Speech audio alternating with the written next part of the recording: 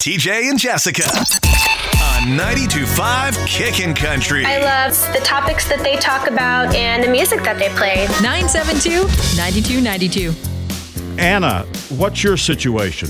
I had a baby 3 months ago, and the pregnancy was hard on my body, as it can be. Oh, no, but you and the baby are good and healthy. Yeah, we are.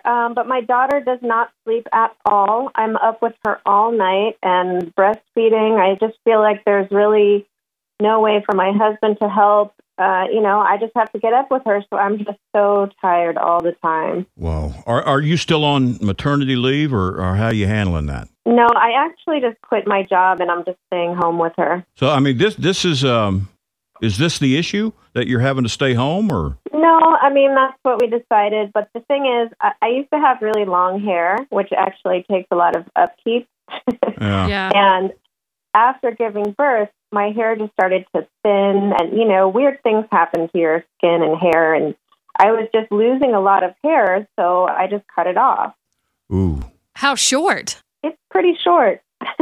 Okay. I just didn't have time to style it, brush it, or even wash it, so Right. I just cut it. And now my husband is mad. He said that he loves my long hair and that I look like a boy. Oh, man, that's got to be hurtful. I mean, come on, really? It is.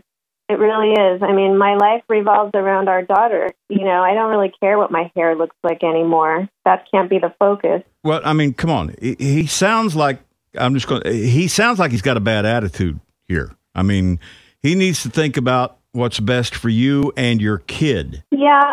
I mean, I really want to make him happy, but now I feel like he's not attracted to me anymore, and I just need to know how to deal with it. I mean, my baby needs me, and, life is different now, and he wants his before baby wife back. I don't know what to do, and I'm so tired, He just frustrates me. Your husband frustrates me. I mean, it sounds like he's jealous of all the attention the baby's getting. And, Maybe. And this happens. I mean, it's common. But I got a feeling he's just taking all that jealousy out, by saying it's your hair. It's your hair. It's an excuse.